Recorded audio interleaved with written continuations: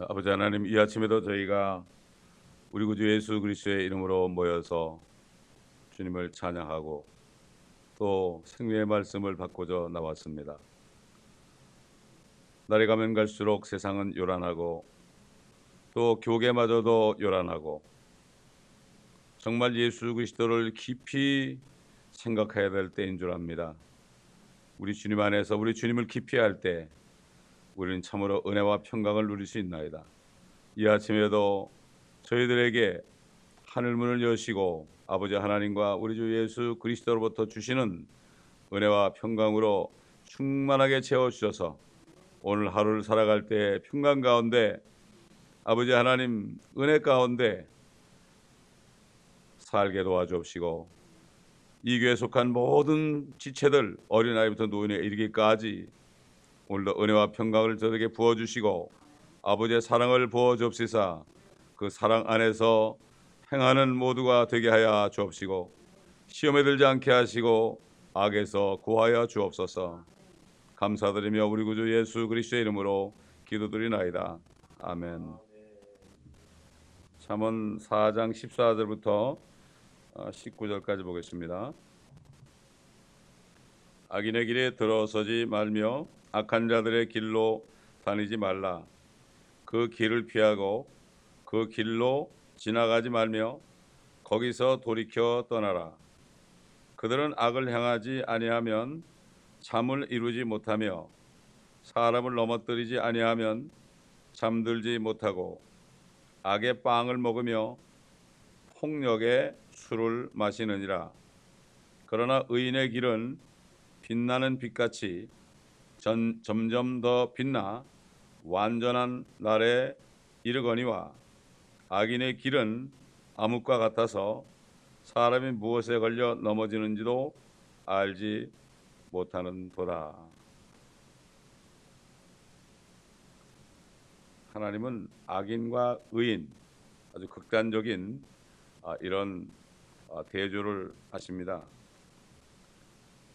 그런데 지금 시간이 지나가면 갈수록 이 세상은 악인과 의인을 구분하는 것이 아니라 악인과 의인을 혼합을 시켜서 악인과 의인이 무엇인지 알지 못하게 합니다. 이 사람이 악인인지 의인인지 어떻게 보면은 의인 같은데 또 어떻게 보면은 악인 같고 이게 혼합됩니다. 그러므로 이 바벨이라는 것, 큰 바벨론, 바로 그 니케 종교 회의 이후에 캐토릭이 이 교계를 붙잡고 있었잖아요. 마틴 루터가 종교 개혁을 하기 전까지는 그들의 세상이었습니다. 그런데 그들이 나중에 이제 큰 바벨론이 됩니다. 바벨이란 뜻은 혼합이란 뜻입니다. 그러므로 결국은 마지막 사단이 하려고 하는 것은 악인과 의인을 혼합시켜서 무엇이 의고 무엇이 악인지 모르게 하는 겁니다. 선을 악이라고 그러고 악을 선이라고 그런 자에게 화로다 그랬죠.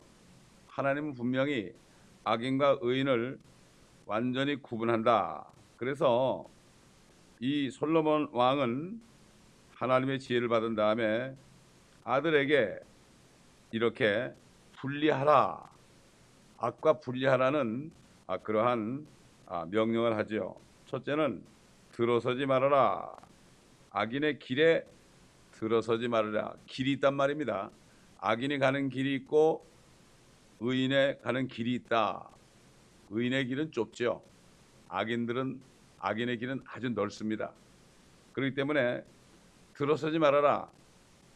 정말 웬만하기 전에는 악인의 길로 들어서는 게 너무나 쉽습니다. 특별히 젊은이들 말이죠. 우리 자녀들이 의인의 길보다도 악인의 길이 워낙 넓기 때문에 의인의 길은 잘 보이지 않습니다.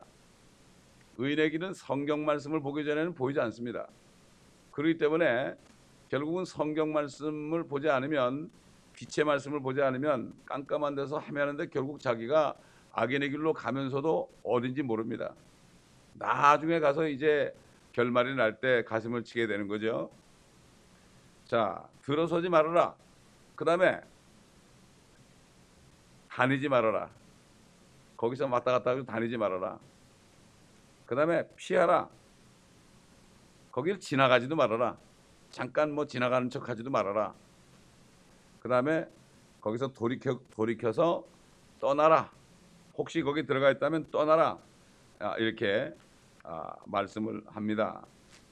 자, 그렇기 때문에 이 세상에 여러 가지 모임들이 많잖아요. 그 모임들이 겉으로 나타내는 것은 아주 좋은 그 슬로건을 내밀고요. 뭐 이것은 커뮤니티 봉사하기 위한 것이다. 이것은 참 친교하는 골프 대회다. 뭐 예를 들어서 그렇게 하는데 그 속에 그 안에는 목적, 악한 목적을 숨기고 있는 것을 많이 보죠. 어떤 사람이 어떤 계획한 것을 이루기 위해서 그렇게 한 것을 많이 봅니다. 그렇기 때문에 결국은 첫 번째 단계에 들어가는 것, 그러니까 어디든지 첫 번째 거기 들어가게 되면 쏘는 거죠. 첫 단추를 잘 끼워야 된단 말이죠.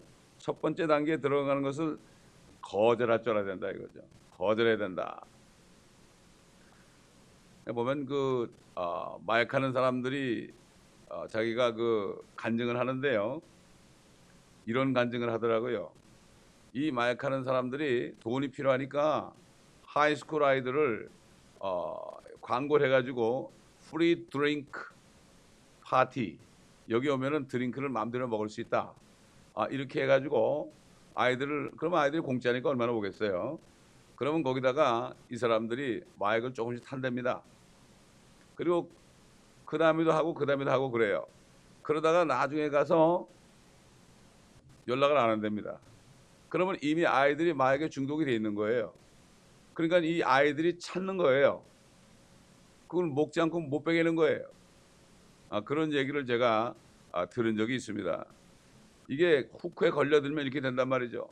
이 세상이 이렇게 정말 어둠의 세상이라는 것을 알아야 돼요. 그렇기 때문에 확실하지 않은 거, 뭐 누가 공짜로 뭘 준다, 이런 유혹에 넘어가면 안 된다 이거죠. 그걸 거절할 줄 알아야 돼.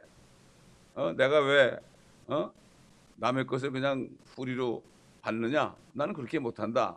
이건 뭔가 이상한 게 있는 거 아니냐? 이렇게 거절할 줄 알아야 되는데 거기 거절을 못하면 그 안에 들어가게 되는 거예요. 이게 마귀의 수법이죠. 들어가다 보면은 그 길을 따라가지 않을 수 없게 돼요. 그냥 밀려가는 거예요. 워낙 많으니까 사람들이. 피할 수도 없죠. 그걸 피해야 되는데. 근데 그 근처에는 얼씬거리지도 말아야 돼요. 얼씬거리지도 말아야 돼. 그리고 수상한 길이 있으면은 약간 이상하다. 그러면은 절대로 그 안에 들어가서는 안 되죠. 빨리 떠나야 된다. 고린도전서 15장 33절 보면은 이런 말씀 있죠. 미혹되지 말라. 악한 사귐은 좋은 행실을 부패시키느니라. 사람은 잘못 사귀잖아요. 사람은 잘못 사귀면은 결국 그 길로 가게 돼 있죠. 그래서 고린도후서 6장을 찾아보겠습니다. 고린도후서 6장 잘 아는 말씀인데 많은 사람이 이 말씀을 무시하다가 많은 낭패를 당해요. 고린도후서 6장 11절부터 보겠습니다. 오 너희 고린도 사람들아 우리의 입이 너희에게 열려 있고 우리의 마음이 넓어져 있도다. 너희는 우리 안에서 좁아진 것이 아니요 너희의 애정 안에서 좁아진 것이니라. 이제 내가 나의 자녀들에게 말하듯 하니 너희도 이에 보답하듯 마음을 넓히라. 믿지 않는 자들과 멍에를 같이 매지 말라. 의가 불의와 어찌 관계를 맺으며 빛이 어두움과 어찌 사귀겠느냐. 그리스도가 벨리알과 어찌 조화를 이루며 또한 믿는 자가 믿지 않는 자와 어떤 부분을 같이 하겠느냐. 하나님의 성전과 우상들이 어찌 일치되겠느냐. 이는 너희가 살아계신 하나님의 성전임이라. 하나님께서도 말씀하시기를 내가 그들 가운데서 살 것이며 그들 가운데서 다닐 것이며 나는 그들의 하나님이 되고 그들은 나의 백성이 되리라. 그러므로 주가 말하노라. 너희는 그들에게서 나와 따로 있고 더러운 것을 만지지 말라. 그리하면 내가 너희를 영접할 것이며 또 나는 너에게 아버지가 되고 너희는 내 아들들과 딸들이 되리라. 전능하신 주가 말하노라고 하셨느니라. 참 이게 굉장히 중요한 말씀이죠. 근데 그 아이들이 거듭난 아이가 상대편의 인물만 보고 그냥 거기에 후크가 걸려가지고 결혼하면 그때부터 비참한 일이 시작되는 거예요. 어떻게 사단과 그리스도 같이 삽니까? 그렇잖아요. 안에 한 사람은 그리스도가 계시고 한 사람은 사단이 있는데 그렇잖아요. 육신적으로 서로가 좋아할 때는 잘 모르다가 나중에 가서는 돌이킬 수 없는 그러한 일이 벌어지는 것을 많이 봅니다. 참 이게 이 잠언에도 나오지만은 이렇게 성령 안에서 사도 바울이 그리스도인들에게 특별히 고린도 교회 성도들 좀 문란한 사람들이었죠. 그 사람들이 그 사람들에게 이렇게 권면하는 것을 우리가 들을 수 있는데 이 말씀은 오늘날 이 마지막 때 라오디게 교회 시대 미지근한 교회 뭐 이것도 좋고 저것도 좋다. 이렇게 하나님의 말씀을 가지고 판단하면 뭐 그렇게까지 할 거 있느냐 구원받았으면 됐지. 이런 식으로 하는 슬쩍 넘어가는 이런 시대에 정말 필요한 말씀이에요. 그 옛날에 그 요셉 같은 사람은 딱 거절을 했죠. 보디발의 아내가 그렇게 요구해 딱 거절했습니다. 예? 그 거절을 딱 한 번 하는 게 중요한 거예요. 그때 조금이라도 그냥 끌려가면 그 젊은 사람이 말이죠. 얼마나 그 왕성한 사람이에요, 그죠? 그럼에도 그는 하나님을 두려웠기 때문에 그냥 딱 거절한 거예요. 이런 참 요셉이라는 사람이 정말 위대한 게 바로 그겁니다, 여러분. 예? 거절할 줄 아는 사람. 다니엘 보세요, 다니엘도 말이죠. 그렇게 거기서 한 자리 했지만 절대 그들과 연합하지 않았습니다. 거기서 하나님의 뜻을 행했지. 오히려 왕에게 하나님의 뜻을 선포했지. 거기서 쭈그리고 앉아가지고 얻어먹으려고 그러지 않았단 말이죠. 아브람 보세요, 아브람. 전쟁에 이겨가지고 소돔 왕과 여러 왕들 구해줬잖아요. 소돔 왕이 와가지고 뭘 갖다 주니까 난 절대로 받지 않겠다. 그 악한 자의 소돔 왕, 그 악한 나라에 있는 그 왕으로부터 아무것도 받지 않았어요. 내가 너 때문에 부자가 됐다는 얘기 안 듣겠다. 이게 바로 하나님의 사람들이 취할 겁니다. 그리스도인들이 얼마나 세상과 타협을 하고 돈 몇 푼 때문에 타협하는 것을 많이 보잖아요. 그렇기 때문에 어떤 잡을 구해도 정말 내가 이 악에 물들지 않을 잡을 구해야 되는 거예요. 근데 잡을 구해도 세상에 빠질 수 있는 잡이 있어요. 또 그렇지 않은 잡이 있어요. 그러니까 그걸 고를 때부터 내가 하나님께 기도해가지고 해야 되는데 그냥 무방비 상태로 그냥 돈만 벌면 이렇게 되게 되면은 어떻게 됩니까? 결국 끌려가서 어쩔 수 없게 되는 거예요. 나는 믿음 지킬 수 있다. 천만에 그렇지 않습니다. 또 어떤 사람들은 거듭난 사람이 거듭나지 않은 교회, 대부분 거듭나지 않은 교회 가서 내가 이 사람들을 구원하겠다. 이렇게 들어가가지고 같이 교제하다 보면 어떻게 돼요? 나중에 자기가 끌려가게 돼 있습니다. 이게. 이렇게 돼 있는 거예요. 그런 사람을 또 여러분 옛날에 본 적이 있죠. 참 16절에 보면 참 이상한 말씀이 나와요. 그들은 악을 행하지 아니하면 잠을 이루지 못하며. 참 이게 우리로서 이해가 안 가죠. 근데 사실입니다. 이게 사실이에요. 양심이 하에맞게 되면은 그렇게 되는 거죠. 그런 사람들은 이 죄를 지는 사람들 있잖아요. 악한 사람들은 절대로 혼자 다니지 않습니다. 혼자 있으면 불안한 거예요. 꼭 둘씩 짝을 집니다. 그래서 서로 위로하는 거예요. 서로가 나쁜 짓 하면서 서로 위로하는 거라고요. 참 이상한 일이죠. 이걸 죄의 컴플렉스라고 그래요. 혼자 있으면 불안하다고요. 혼자 있으면 불안해요. 그래서 양심이 있으니까 둘이 있으면은 정당화되는 거예요. 참 이게 그렇기 때문에 결국 짝을 지어 다니면서 나쁜 짓을 하는 것을 많이 보게 됐습니다. 보세요. 갱들 보세요. 항상 무리 지어 다니잖아요. 혼자 있으면 못 견디는 거예요. 혼자 있으면 그냥 불안해서 못 견디는 거예요. 여러 명 같이 이렇게 있으면 군중심리로 그걸 잊어버리는 거죠. 그리고 항상 그렇게 나쁜 짓을 하는 것을 연구하는 거죠. 여러분 그 감옥에 나쁜 짓을 하고 감옥에 들어간 사람 있잖아요. 거기 들어가서 비슷한 일을 하고 온 사람을 만나죠. 그런 감옥에 있는 동안에 또 나가서 우리가 어떻게 해가지고 성공할까 이런 얘기를 한다는 거예요. 그렇기 때문에 이 그리스도인들은 우리가 전도하기 위해서 누구를 만나는 건 좋지만 그렇지 않고 사귀는 일을 절대 하면 안 돼요. 구원받지 못한 사람과 사귈 수는 없어요. 교제는 안 된단 말이죠. 가서 복음을 전하는 건데요. 절대 교제는 안 되는 거예요. 근데 이걸 모르는 사람들이 교제하다가 결국은 끌려가는 것을 많이 봅니다.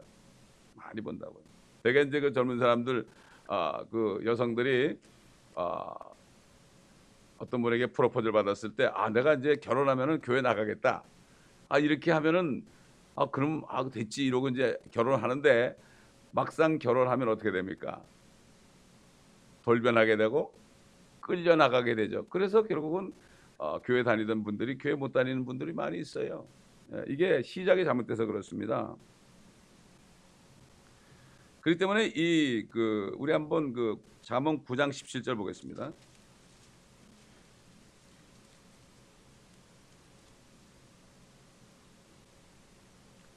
도둑질한 물이 달고 몰래 먹는 빵이 맛있다 하느니라. 그러나 그는 죽은 자가 거기 있고 그녀의 객들이 지옥의 깊은 곳들에 있는 것을 알지 못하느니라.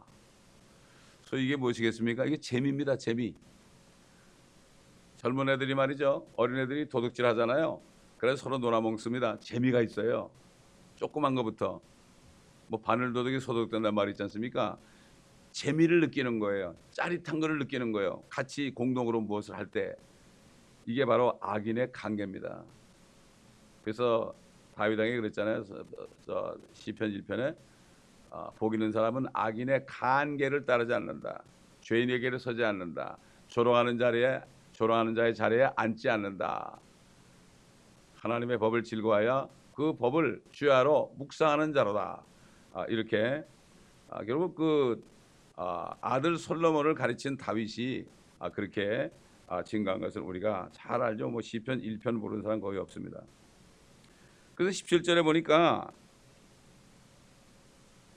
악의 빵을 먹으며 폭력의 술을 마시는 도다. 결국 빵과 술이 나옵니다.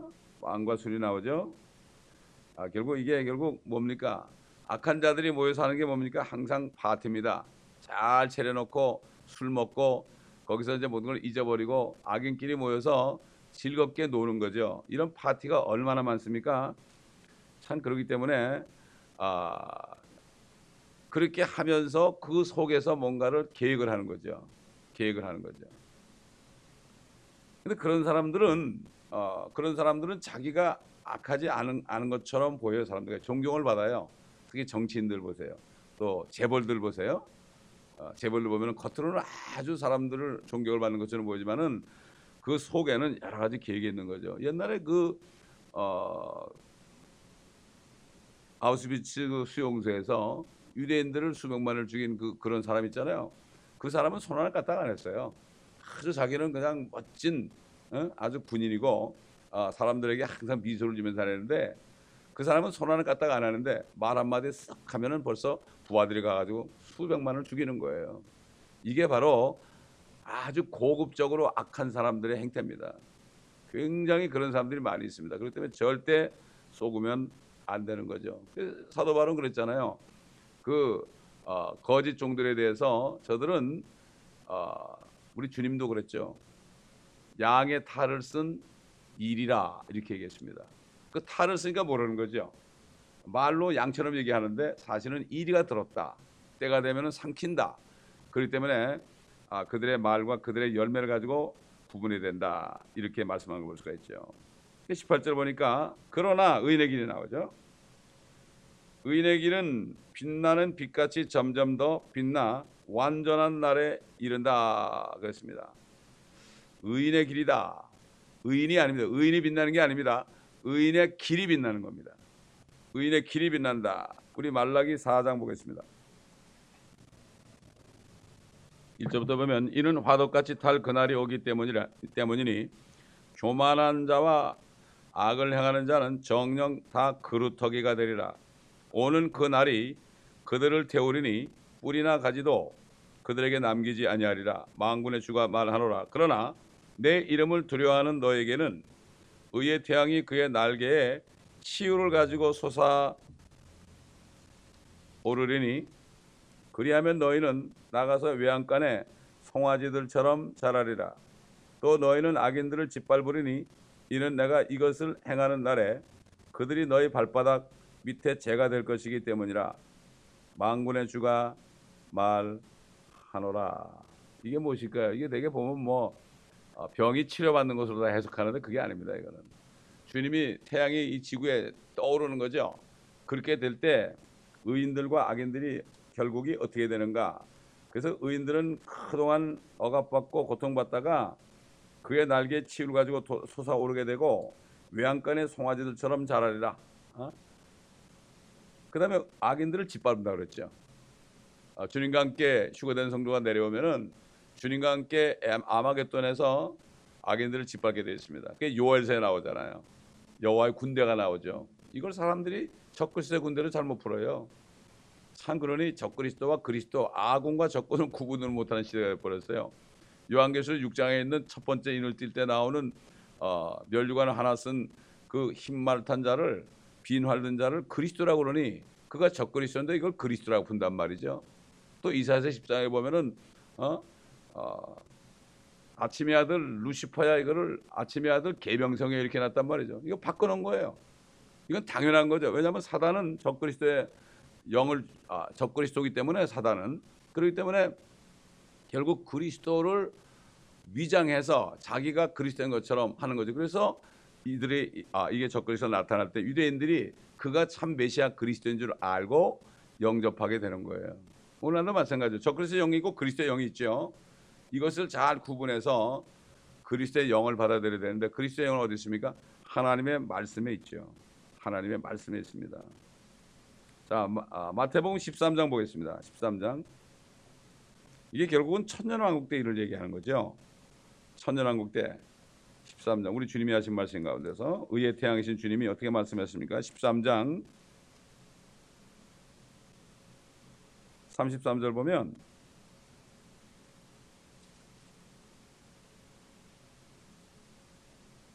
아, 43절인데 그 앞에부터 보겠습니다.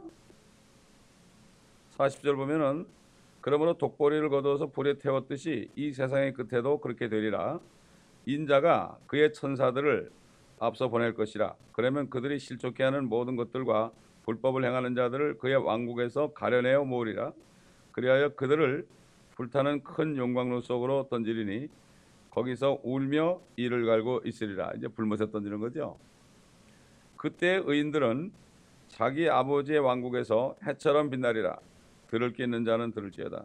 자기 아버지의 왕국, 이건 주님이 죽으시기 전에 한 얘기죠. 유대인들에게 천년왕국 때 그 왕국에 들어가는 의인들은 이렇게 해처럼 빛날 것이다. 그러니 그 의인들을 통치하러 오는 휴거된 성도들은 얼마나 빛나겠습니까? 주님하고 동일한 형상으로 변해야 되는데, 의의 태양이신 주님과 동일한 형상으로 변해졌으니 그때 정말 거듭난 하나님의 자녀들, 참 주의 군대들은, 세마포 입고 오는 군대들이 어떤 모양이겠습니까?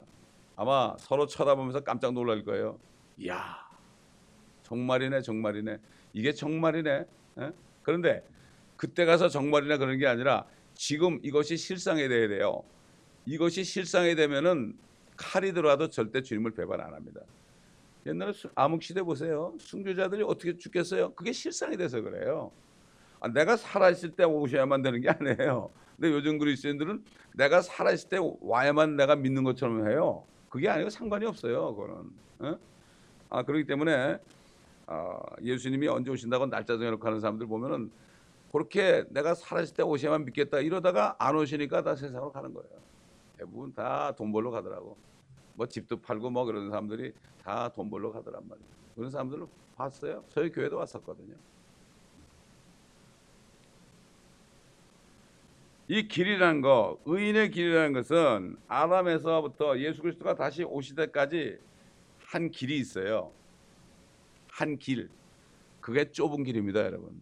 좁은 문으로 들어가서 다니는 좁은 길이에요. 이게 의인이 걸어 다니는 길이고, 그 길은 빛이 나죠. 그래서 다윗 왕이 그랬죠. 주의 말씀은 내 발의 등불이요 내 길의 빛이니이다. 하나님의 말씀을 따라가는 거예요. 하나님의 말씀을 따라가면 이게 주님 오실 때까지 그 길로 가는 거예요. 이게 의인의 길이에요. 그래서 좌로나 우로나 치우치지 말라는 것이, 말씀을 떠나지 말아라. 광야에서 모세가 인도하는 길로 불기둥과 구름기둥이 인도하는 대로 그대로 따라가야 되잖아요. 좌로 우로나 떨어지면은 뱀과 정갈이 있었어요. 마찬가지죠. 빛이신 하나님의 말씀의 길에서 벗어나죠. 그러면은 그냥 물리는 거예요. 이걸 사람들이 몰라요. 그렇기 때문에 주의 말씀을 주야로 묵상해야 되는 거죠. 항상 우리는 일할 때도 묵상하고요, 잘 때도 묵상하고, 밥 먹을 때도 묵상하고, 이렇게 묵상하면은 악한 자가 우리 마음에 악한 생각을 줄 수가 없어요. 말씀으로 꽉 채워서 묵상하면, 근데 텅텅 비워놓으니까 별게 다 들어와서 거기다가 들어올 뿐만 아니라 거기다가 둥지까지 트는 거예요. 둥지까지. 그러니까 새들이 와서 둥지를 틀잖아요. 겨자 풀이 말이죠, 나무가 돼가지고 팍 우거지니까 새들이 와서 둥지를 튼다고 그랬어요. 교회가 말이죠, 너무 대형화 되고 이런 사람 저런 사람 뭐 다 오고 동물원처럼 되니까, 그러니까 새들이 와도 몰라요, 마귀가 와도 몰라요, 거기다 둥지까지 틀어도 몰라요. 이런 시대가 된 거예요. 이거를 훌로신학 같은 데서는 이걸 교회 성장학이라고 그래요. 그거를, 이걸 모르는 거예요. 새가 뭔지도 모르는 거예요. 참, 그렇기 때문에 교회 성장학이라는 게 숫자를 채우는 것이 성장학이 돼버렸어요. 이렇게 가르치더라니까요. 제가 불러가 보니까 그렇게 가르치더라고. 부흥이 뭔지도 몰라요. 부흥이란 거는 회개하는 거예요. 죄인이 회개하는 게 부흥이에요. 이게 부흥입니다. 숫자가 늘어나는 게 부흥이 아닙니다. 이렇게 사단은 잘못 가르쳐 가지고 그 잘못된 말, 잘못된 부흥을 추구하게 돼 있고, 잘못된 악을 선으로 알고 따라가게 만드는 거죠. 그래서 악인의 길은 암흑과 같다. 옛날 여러분 킹제임스 성경에 나왔던 1911년, 그때 그 악인들이 중세 암흑 시대에 말이죠, 성경을 보지 못하겠어요. 성경만 가지고 있어도 죽였어요. 읽는 게 아니라 성경, 킹제임스 성경, 그때는 킹제임스 성경밖에 없었잖아요. 영어 성경 그 하나밖에 없었다고요. 근데 뭐 수백 년 동안 하나밖에 없었는데 지난 100년부터 그냥 막 나온 거예요. 이게 사단이 막 만들어 버린 거예요. 막 혼합을 시켜버린 거예요. 웬만한 사람들이 킹제임스 성경을 들을 때 성경이 하나밖에 없었는데 수백 년 동안 그걸로 다 했는데 왜 성경이 나왔을까? 이거를 생각해 볼 필요가 있어요. 왜 뉴자가 붙었느냐? 뉴 에이지 성경이거든요. 이거. 그때 당시에 설교한 목사님들 지금 CD를 들어보면, 테이블 들어보면 그 막 경고를 해요. 닥터 맥기 같은 사람, LA에서 오픈도어 처치 하던 분이 지금 돌아가셨죠. 그분이 킹제임스 성경으로 우리가 같은 교리로 설교한 분이에요. 참 은혜로워요. 지금도 나와요. 그게 지금도 나오는데, 그분 얘기 보면 그 당시에 막 뉴자가 나오니까 경고를 하더라고요. 여러분 속지 말라고. 이거 뉴에이지 성경이라고 말이에요. 이제 시간이 지나니까 다 혼합이 돼가지고 뭐가 뭔지 몰라요. 이런 때가 됐다. 그렇기 때문에 결국은 이게 혼합이 되다 보니까 어떤 것이 의인인지, 어떤 성경이 바른 성경인지 이거 구분 안 해요. 물론 개혁 성경을 읽다가 구원받는 사람 많이 있어요. 그러나 구원을 받는 것이 중요한 게 아니라 구원을 받은 다음에 어떻게 자라가느냐, 이것도 중요하단 말이죠. 그렇기 때문에 이 서방 세계에서는 정말 여러 가지 유혹이 많잖아요. 유혹이 많기 때문에 우리가 바른 성경으로 공부해야만 흔들리질 않아요. 그러나 중국의 지하교회 성도나 이북의 성도들은 그거 몰라도 믿음을 지킬 수 있어요. 성령이 막 능력을 줘가지고 거기서 순교할 수 있다고요. 근데 그 사람들도 여기 오게 되면은 바른 말씀으로 양육을 받아야 돼요. 바른 말씀으로. 이거를 우리가 잘 알아야 돼요. 그렇기 때문에 정말 이걸 분별을 못하게 되면 속아서 이거 뭐 성경 뭐 다 비슷한 건데 이렇게 하다 보면은 물론 좋은데 깊이 들어가다 보면 어떻게 돼요? 곁길로 나가는 거죠. 그런데 보세요. 그러다 보면은 암흑 속에서 넘어지는데 내가 왜 넘어지는지도 몰라요. 암흑 시대가 깜깜하면은 돌이 이렇게 있는데 가다가 걸려 넘어져도 깜짝 놀라고 내가 왜 넘어졌지 이렇게 하는 거죠. 여러분 베드로전서 2장 보겠습니다. 베드로전서 2장 8절 보겠습니다. 또 실족하게 하는 돌과 거치는 반석이 되었으니 곧 불순종함으로 말씀에 실족하는 자들에게니라. 그들은 또한 그렇게 되기로 정해졌느니라. 예수 그리스도가 유대인들에게는 실족하는 돌이 됐어요. 거치는 반석이 됐어요. 그래가지고 그들은 거기 걸려 넘어졌죠. 그 반석 위에 올라가서 그분을 믿어야 되는데 그분을 안 믿고 죽임으로 거치는 반석이 됐죠. 이게 항상 거치는 반석이 된 거예요. 아, 주님이 나타나서 진리를 전하니까 바리새인들이 얼마나 기분이 나빠요. 그들은 마귀의 아들들인데, 그러니까 선동해가지고 주님을 죽인 거 아닙니까? 거치는 반석이 된 거죠. 주님이 육신으로 오셨을 때도 그 말씀이신 주님을 거치는 반석을 하다 보니까 암흑 속에서 그들이 넘어진 거예요. 우리도 소경인가? 그러니까 너희가 본다니까 소경이다. 너희는 사실 암흑 속에 있다. 그렇기 때문에 내가 반석인 걸 모른다. 그렇게 얘기한 거거든요. 자, 그러니까 잠언 4장 19절 지금 본문에 뭐라 그랬죠? 악인의 길은 암흑과 같아서 사람이 무엇에 걸려 넘어지는지도 알지 못하느니라. 이게 바로 이런 얘기죠. 그 당시에는 육신으로 나타나신 말씀이신 예수 그리스도가 거치는 반석에 대해서 거기 걸려 넘어졌어요. 넘어지다 보니까 그 주님을 죽인 거죠. 아, 넘어지니까 화가 나니까 그걸 없애버린 거예요. 오늘날은 어떻습니까? 근데 아무리 그들이 그 반석을 없애버려도 주의 말씀은 영원히 거한다고 그랬거든. 영원히 거한다. 그들을 죽여도 올라가셔가지고 계시잖아요. 또 오실 거 아닙니까? 영원히 계신다고. 사람이 거치는 반석이라고 그분은 제거할 수가 없죠. 제거할 수가 없습니다. 거듭난 것은 또 하나님의 말씀으로 되었다고 그랬죠. 예? 실족하는 돌이 된다. 거치는 반석이 된다. 이렇게 성경은 말씀하고 있단 말이죠. 여러분, 여호와의 증인들이 어떻게 걸려 넘어졌느냐? 쉽게 얘기해서 예수님이 그랬죠. 나는 아브라함이 나기 전부터 있느니라. 아브라함이 나기 전부터 했다는 얘기 뭐죠? 그분이 하나님을 얘기하네요. 거기 걸려 넘어진 거예요. 거기 걸려 넘어진 거예요. 그 다음에 그 그리스도 교회라고 침례가 구원한다. 캠벨주의자들이 있어요. 이 사람들은 어디 걸려져버는 거면 에베소 4장에 한 하나님, 한 그리스도, 한 몸, 한 성령, 한 침례가 나오잖아요. 이 침례를 물침례라는 거예요, 사람들. 물침례가 아니라 예수 믿을 때 그리스도의 몸 안으로 침례받는 거거든요. 침례도 7가지가 있거든. 거기에 걸려 넘어진 거예요. 그래가지고 이 사람들은 침례가 구원하는 것이다. 이렇게 얘기해요. 그래 뭐 개톨릭도 그렇고 이단 종파들이 다 걸려 넘어진 거예요. 그 다음에 안식교는 어디로 걸려 넘어졌어요? 안식일을 잘못 알아서 걸려 넘어진 거예요. 지금도 그 육신으로 오셨던 주님에게 걸려 넘어진 것처럼 이제는 그분의 말씀에 걸려 넘어져요. 이 깨닫지 못해가지고. 그렇기 때문에 사단은 이것을 알기 때문에 말씀을 막 변기하고 빼고 더하고 그러는 거예요. 걸려 넘어지는 겁니다. 여러분, 우리 조상 아담과 이브가 어떻게 걸려 넘어졌죠? 이 동산에 나는 모든 열매를 먹지 말라 하시더냐? 말씀을 바꿨잖아요. 거기에 걸려 넘어진 거예요. 딱 그러니까 어떻게 됐죠? 왜 하나는 못 먹게 하지? 못 먹게 하지? 거치게 된 거예요. 하나님의 말씀이 거친 거예요, 마음에. 다 먹을 수 있는데 한 가지 먹지 말라는 게 그 말을 듣고 나니까 거친 거예요. 그래서 거기 걸려 넘어진 거예요. 그렇기 때문에 사단은 많은 그리스도인들도 그 말씀에 시험이 들게 해가지고 걸려 넘어지게 한다 이겁니다. 참 그렇기 때문에 우리가 정신을 바짝 차리지 않으면은 예수를 깊이 생각하라 그랬죠? 사도 바울이 예수를 깊이 생각하라. 이 얘기는 뭐죠? 하나님의 말씀을 깊이 묵상하라. 깊이 묵상하라.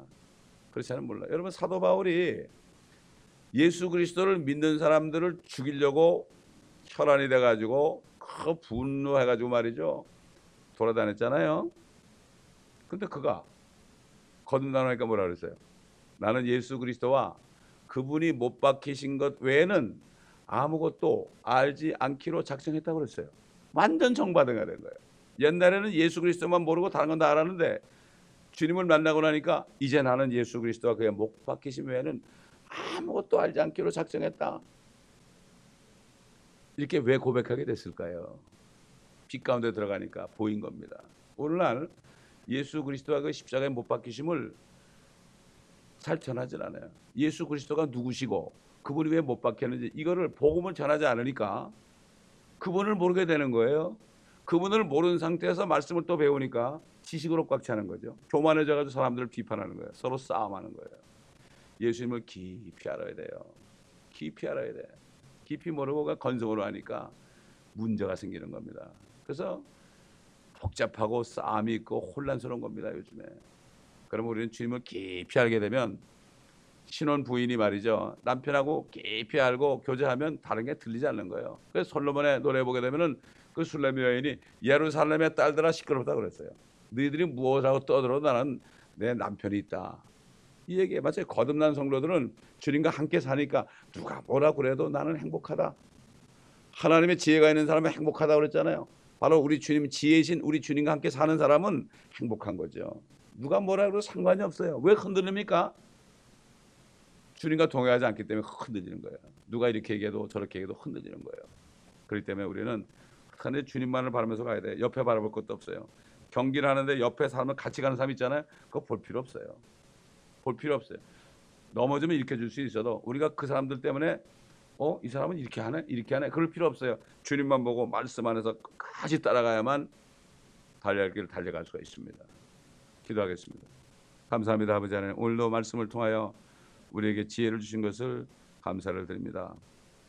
우리가 주님의 말씀 안에서 우리 주님을 깊이 알고 주님이 십자가에 못 박히신 그 이유를 더 깊이 알아서 아버지 하나님, 주님을 알고 그 주님을 증거하여 아버지 하나님, 우리가 맺는 전도의 열매가 생명나무의 열매가 되는 축복을 누리면서 많은 사람들이 저희들을 통하여 이 교회를 통하여 거듭나며 정말 함께 주님을 만날 때 함께 기뻐하는 그 날을 우리가 바라보면서 끝까지 모든 고난을 참으며 모든 시험을 이겨내며 인내하며 아버지 하나님, 주님만을 깊이 따라가며 주님 오시는 순간까지 우리 눈을 아버지 주님부터 떼지 않고 있다가 주님 만날 때 참 내 어여쁜 비둘기 같은 신부야 하는 이런 칭찬을 듣는 우리가 되게 하시고, 이 말씀을 듣는 모든 사람들, 이 교회는 모든 지체들 되게 도와주옵소서. 감사드리며 우리 주 예수 그리스도 이름으로 기도드립니다. 아멘.